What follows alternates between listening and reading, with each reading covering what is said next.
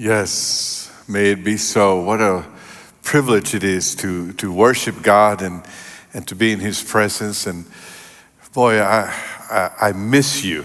I miss being with you in the same room, but I'm glad that we can connect via this medium, and we're glad that you're here. We love you. You know, in the midst of all the headlines and the news, we're always looking for good news.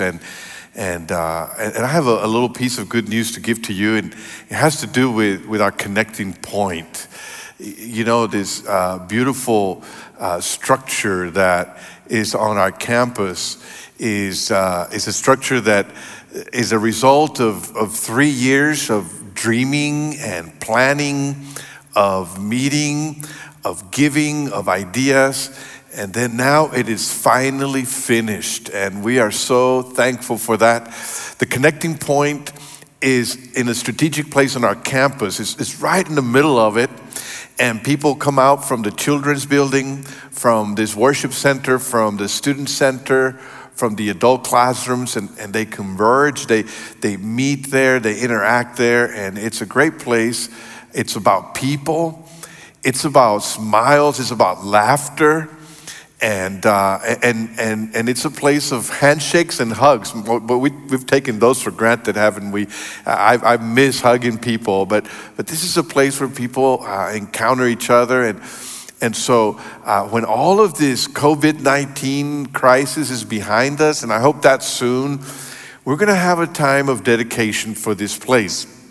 Because this place is really where it starts, where we began to make disciple makers for the glory of God among the nations. So we want to dedicate this connecting point to God and say, God, for your faithfulness, for your goodness, we thank you, we dedicate it to you so it can be used by you to bless people, so that every person that steps into the connecting point senses the love of God and senses the love of our church, and so that every person that comes through will have an opportunity to connect with the mission of making disciple makers for the glory of God among the nations. So we're thrilled about that, and until then, until that day when we can dedicate it, we're just thankful, and we'll look forward to that. Well, when we think about Nehemiah and his story, we come to this renewal part of our series in the book of Nehemiah, and as we're moving forward, we come to the place where the wall that they had built is being dedicated. Just like we're going to dedicate the connecting point here at Calvary, this chapter is about the dedication of the wall in Jerusalem that they had rebuilt. And let's go to our text, Nehemiah chapter 12, beginning with verse 27. We'll go there and we'll begin our message there. Nehemiah 12:27. And it reads like this in the NIV. At the dedication of the wall of Jerusalem, the Levites were sought out from where they lived and were brought to Jerusalem to celebrate joyfully the dedication with songs of thanksgiving and with the music of cymbals, harps, and lyres. These are percussion and string instruments that were characteristic of a processional. Think of it as an old school Jewish marching band. Or maybe as a Jewish mariachi of sorts. Whatever the style might have been, this time is a time of thanksgiving and worship for the people of God. And so as we enter the story, we're entering into a worship service. I really believe that during this time, God wants to teach us something about worship, that as we are in our homes today and connecting via live stream and wondering when we can come again together, that God has a lesson for us regarding worship. That when we look at the scriptures today, at the story of Nehemiah, we enter into a worship experience and we learn from it. So let's see, the first thing that we find here is that God's people offered holy dedication as worship. If you've been following the story of rebuilding and renewal in the book of Nehemiah, you know that they have overcome incredible odds. They have faced obstacles, and the people are able, by God's grace, to rebuild from a dilapidated wall. And now, as they have finished this work, they come to the point of dedicating it to the Lord. But not only do they dedicate the wall, they dedicate themselves. See, worship is not just about a place, it's about people. Let's continue our reading here in Nehemiah chapter 12, verses 38 through 40, actually 28 through 30. And it reads like this, Nehemiah chapter 12, 28 through 30. The rest of that passage where we just read says, the musicians also were brought together from the region around Jerusalem, from the villages of Nephoathites, from Beth Gilgal, and from the area of Giva and Asmaveth, for the musicians had built villages for themselves around Jerusalem. When the priests and Levites had purified themselves ceremonially, they purified the people, the gates, and the wall. So you see, these musicians came from all over the place. These people who were skilled in playing instruments and singing, in leading in worship, they came to the city for a great worship festival. And in addition to all these musicians, to all these instruments, to all these worship leaders, now we had priests and Levites who performed the sacrifices and that were gathered there. And the Bible tells us in what we just read that the priests and the Levites purified themselves, and then they purified all of the people in Jerusalem. They purified the wall, they purified the gates. See, they followed the recipe that God had given them to cleanse themselves, to prepare themselves for a time of worship. Here's the thing, a holy God expects his people to show up in holiness. You know, we've been talking a lot about hand washing during this time and how important it is to wash your hands so that you get rid of all the possibilities of a bacteria or a virus being passed on to somebody else. Before you do anything, you want to wash your hands. And that's physically and spiritually what God was telling the people to do is you need to cleanse yourselves spiritually. You need to purify yourselves so that you don't bring anything that is unholy into my presence as you worship me.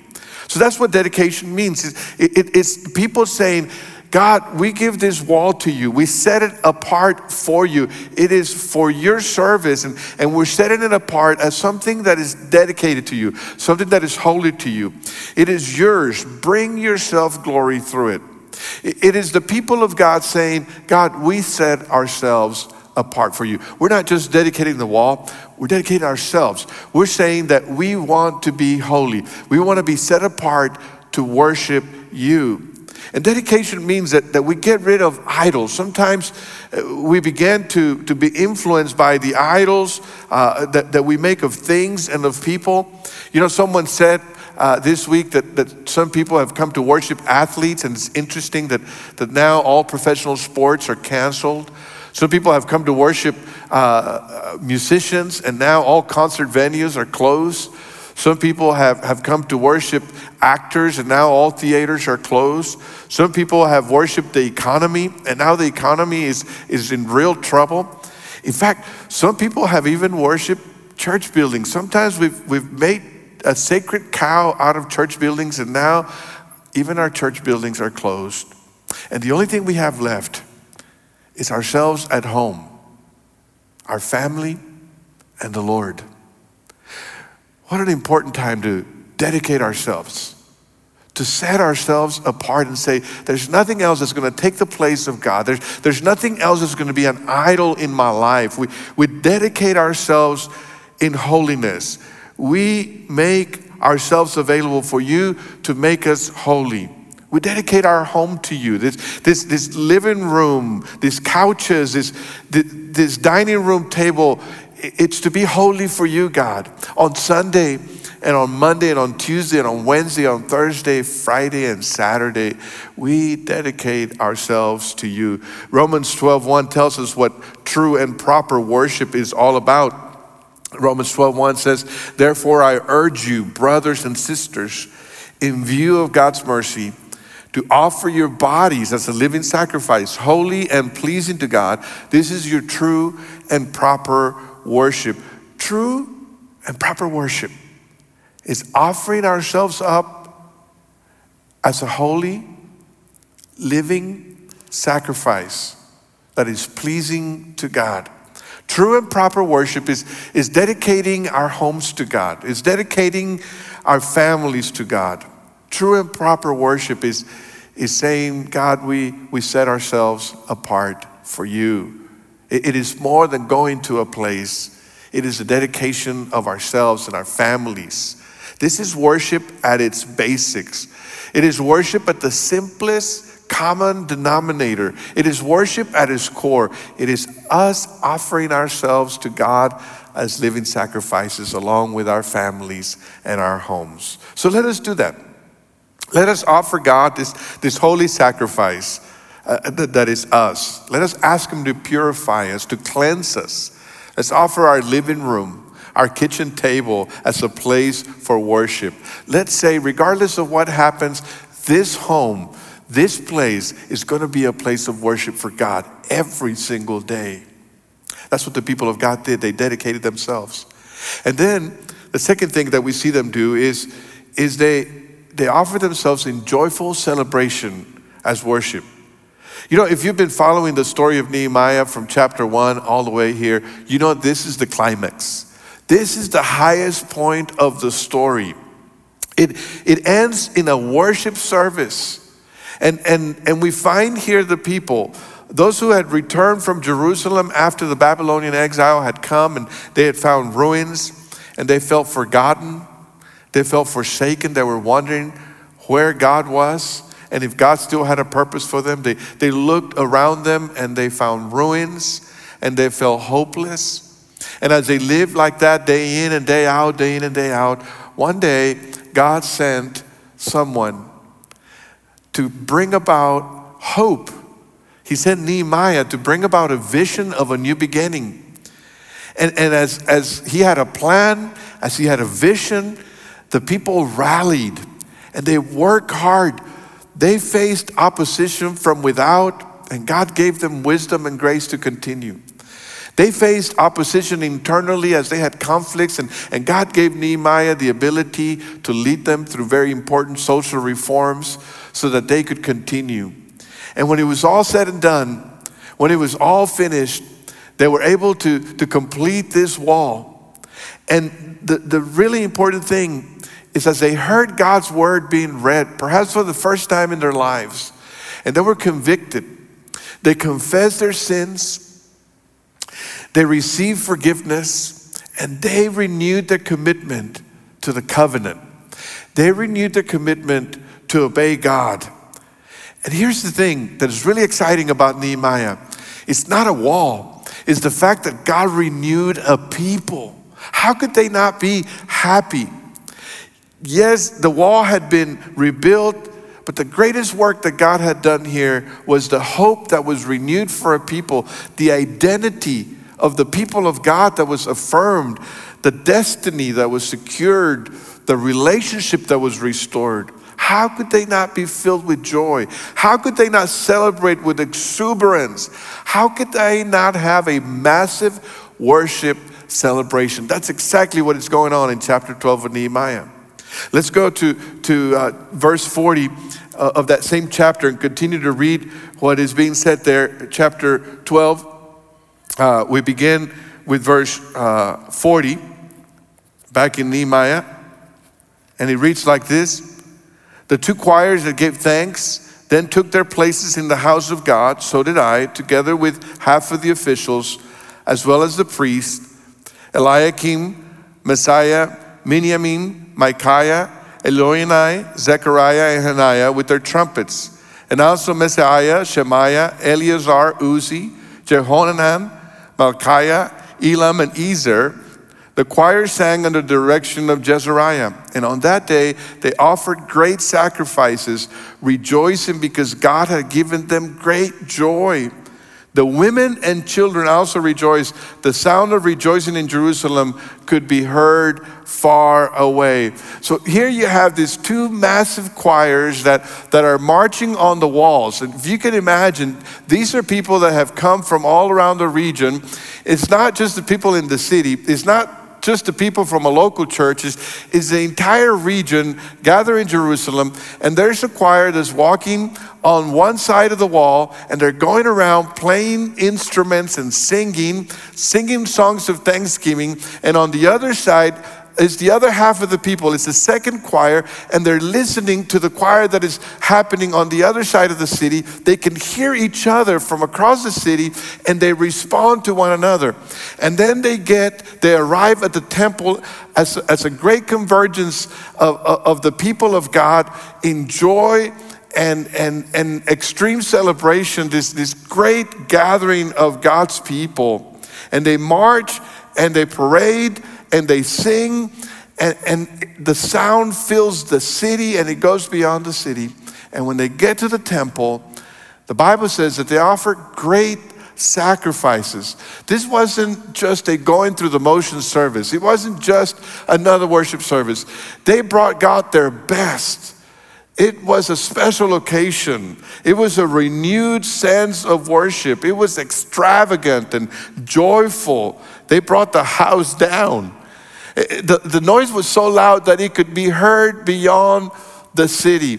I've been so blessed this week as I've been following some of you on social media and what you're doing. And I've been blessed because some of you have been posting on Facebook and other means your songs of worship. I've seen people doing ukulele and also singing with their keyboard, or even dancing, doing Zumba. And I think that's a great thing, because here are our families from Calvary at home, and the result of their overflowing worship, whatever instrument they use, whether it's a ukulele or a keyboard or their bodies, it's going to be heard beyond these four walls. And that's what was happening here. Worship was a celebration that could be heard beyond the walls of Jerusalem. See, the best worship that we offer God is our best. When our hearts are filled with thanksgiving, when our hearts are filled with praise, when our hearts are filled with gratitude, we offer that to God, and it just flows from our heart. That is what it means to worship God in celebration. That's what the people of God did. And then we come towards the end of this story in chapter 12, and we see that God's people offered full participation as worship. You know that you had skilled musicians. We talked about, they brought them from all over the place.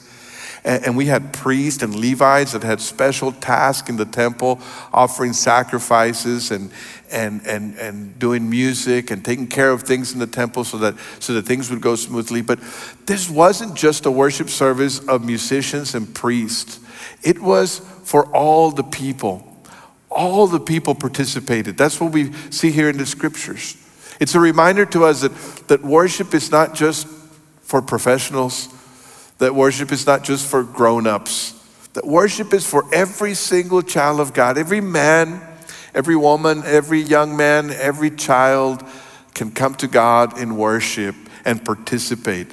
The people specifically here worship through song, they worship through sacrifice, but they also worship through giving. The priests and the Levites received these offerings, and all the people, notice this as we read the passage, all the people gave to the support of the temple. Nehemiah chapter 12, verses 44 through 47 is the last portion that we're going to read today as we finish up the chapter. And it reads like this: At that time, men were appointed to be in charge of the storerooms for the contributions, first fruits, and tithes. From the fields around the towns, they were to bring into the storerooms the portions required by the law for the priests and the Levites. For Judah was pleased with the ministering priests and Levites. They performed the service of their God and the service of purification, as did also the musicians and gatekeepers, according to the commands of David and his son Solomon. For long ago, in the days of David and Asaph, there had been directors for the musicians and for the songs of praise and thanksgiving to God. So in the days of Zerubbabel and of Nehemiah, all Israel contributed the daily portions for the musicians and the gatekeepers. They also set aside the portion for the other Levites, and the Levites set aside the portion for the descendants of Aaron. In chapter 10, which we talked about last Sunday, the people renewed their commitment to obedience. And they committed to not neglect the work of God. You might remember that. And so here, they're making good on their commitment. They're making good on their promise. They wanted to make sure that God's work continued, that God's worship continued in the temple. And they said, we're not going to neglect that. We're going to support it. And so they come to this point and they make good on their promise.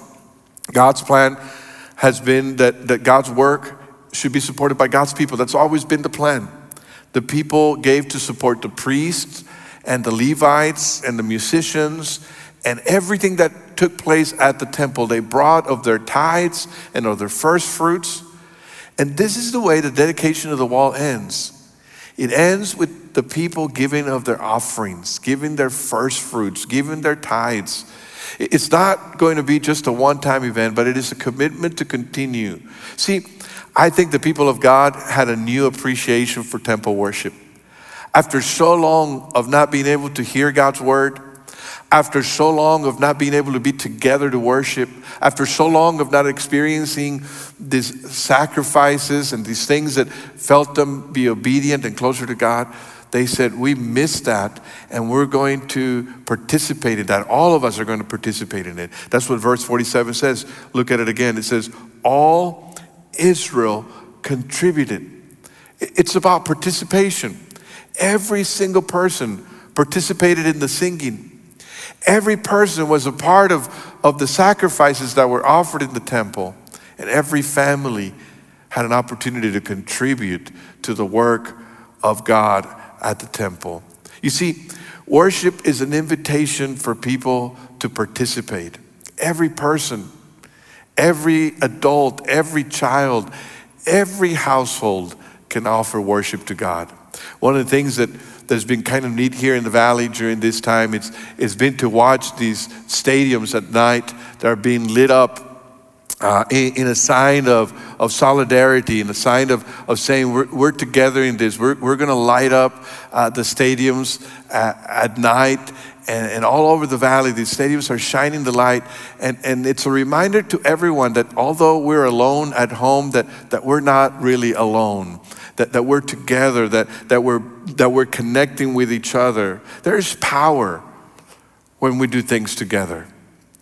Even when we're all staying at home, there's power in that. We talk about that. We see the commercials that tell us that we're helping this stop the spread of this virus or slow it down by staying home, by observing hygiene, by doing all these things, and that if everybody does their part, that we can all make a huge difference. And that's because that's the way God designed us. God designed us so that all of us can participate in worship, that all of us can honor God with our lives when we give generously, when we serve one another, when we look out for each other, when we connect with each other. When we're doing all of this and we're all participating in what God is doing, then God is honored. That's worship. That is offering God our best. And then we look forward to something really, really special. I want you to go with me to a passage you're very familiar with, and it is a great reminder to us of how this is all going to end up. And it's found in Revelation chapter 7, verses 9 and 10. And as we look at this scripture, it reminds us of the end. It reminds us of the last chapter of this story. And it says like this, after this I looked, and there before me was a great multitude that no one could count, from every nation, tribe, people, and language, standing before the throne and before the Lamb. They were wearing white robes and were holding palm branches in their hands, and they cried out in a loud voice, salvation belongs to our God who sits on the throne and to the Lamb. You see, one day, every single person that has made Jesus Lord is going to be part of a giant worship service. It'll be the greatest gathering of God's people that we have ever seen in the history of mankind. It'll be bigger than the dedication of Solomon's temple. It'll be bigger than the dedication of the wall in Nehemiah's time. It'll be an incredible gathering of people from all tribes and languages present before the throne of God. And notice that this worship service is not about a temple. Notice that it's not about a wall. It's about people who are redeemed, people whom Jesus saved when he went to the cross and died for their sins. And that's why they sing about salvation, because they've been forgiven, because they've been redeemed, because they've been renewed, because they've been restored to a relationship with their Creator. And they will be together in this worship service. I don't know when this COVID-19 thing will end. I don't know what things are going to look like after all it's over. I don't know how our lives are going to change. I don't know what's going to happen with the economy. I don't really know where we're going to be together again in this place that we love so much. But I do know one thing, because the Bible tells me that the day is coming when all of us will gather together, not just Calvary Baptist Church, not just the believers in McAllen or the Rio Grande Valley, but every single believer in the history of redemption will gather together in an incredible worship experience, and we'll sing to God, and we'll rejoice in his salvation, and we'll be in his presence. You know, the more that we get into this crisis mode, the more that we long for the return of Jesus. The more that we long for our eternal destiny, our eternal home. And I wonder if you've made preparations. I wonder if you have made sure that you have a place in that worship service. There's still room. There's still room for those that would come and trust Jesus as Savior and Lord and say, I want to be in eternity in that worship service together with everyone else. And you come to him by faith. And when we get to that day, we will gather, we will be together, we'll be participating. And until then, every time we have worship around the kitchen table, every time that we live stream, every time that we gather anywhere to worship, until then, we're just rehearsing for the big worship service. See, the climax of Nehemiah's story is a worship service. God's people worship through holy dedication, through joyful celebration, and through complete participation. And today, we can join Christ followers all over the world. From where you are, our spirits are connecting with people all over the world, literally. And we join the angels in heaven, and we worship God. We don't need priests to offer sacrifices for us. We don't need Levites to do things on our behalf, because Jesus is our high priest. And that means that every believer, every person that is a follower of Christ is a priest. Every dad, every mom, every teenager, every child who's trusted Jesus as Savior and Lord is a priest that can go directly to God's presence through Jesus Christ, who is our high priest. Pastors and leaders at church are not our go-betweens. They are the people that equip us so that we can be good priests, good disciple makers. And so I want to encourage you to be a worshiper this week. In the midst of everything that is happening, be a worshiper. Dedicate yourself as a holy sacrifice to God. And you do that by asking God to cleanse you and to set you apart for his glory. Dedicate yourself. If you've never trusted Jesus as your Savior and Lord, you say, I don't know that I can ever be holy. I've sinned too much. And then I want to tell you, you can't make yourself holy, but God can make you holy through Jesus, because he died on the cross for your sins. And because he rose from the dead, he can give you everything you need to start over again.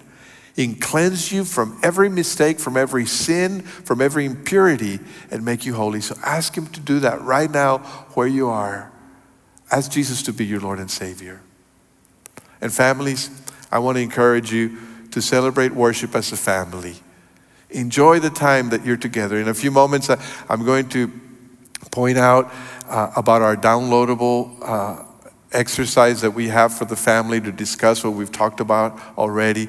There are questions there. Use that, or use anything that God leads you to use, whether it's the Bible or a musical instrument, to worship together as a family. Do that on Sundays. Do that during the week. Find opportunities to do that. In fact, I'm looking forward to maybe getting videos of some of your families singing together or doing something together, sending them to us so that we can share them. We want to see families worshiping at home, and maybe on Easter Sunday we can share some of those. So think about doing that. And then participate with all of God's people in giving, in sharing, and in serving. There are great needs and great opportunities to be sacrificial and generous over the next several days. Offer that as an act of worship to God. Well, as I've said in the notes, the sermon notes that you can download from the live page, there's a section for you to use in discussion, whether you're a couple or whether you want to Zoom with other individuals, or if the family comes together.